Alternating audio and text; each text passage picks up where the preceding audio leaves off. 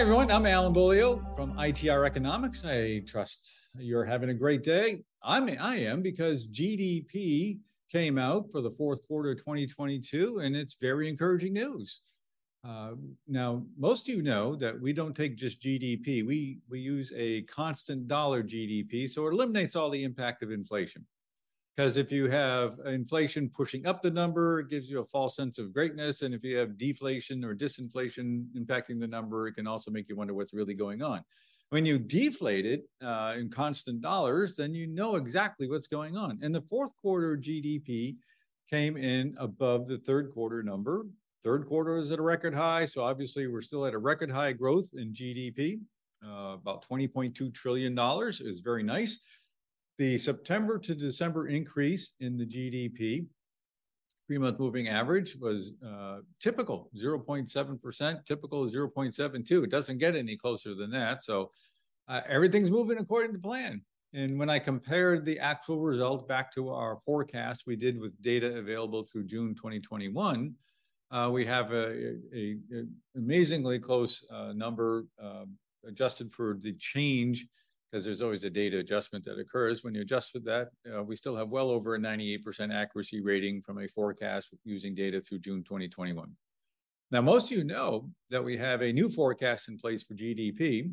That forecast came out with data available through September 2022, just a quarter ago. And that was caused by the increase in interest rates, let's say a dramatic increase in interest rates over a relatively short period of time by the Federal Reserve Board, and the impact that's going to have on the economy when we get to later this year, especially, and in 2024. This fourth quarter data, it says that if you're feeling good about the economy, you have a right to. Doesn't change the fact, though, that the rate of growth in 2023 is going to slow. The rate of growth is going to slow more noticeably later this year. 2023 will come in above 2022, but not at the same pace as we've enjoyed in the past year.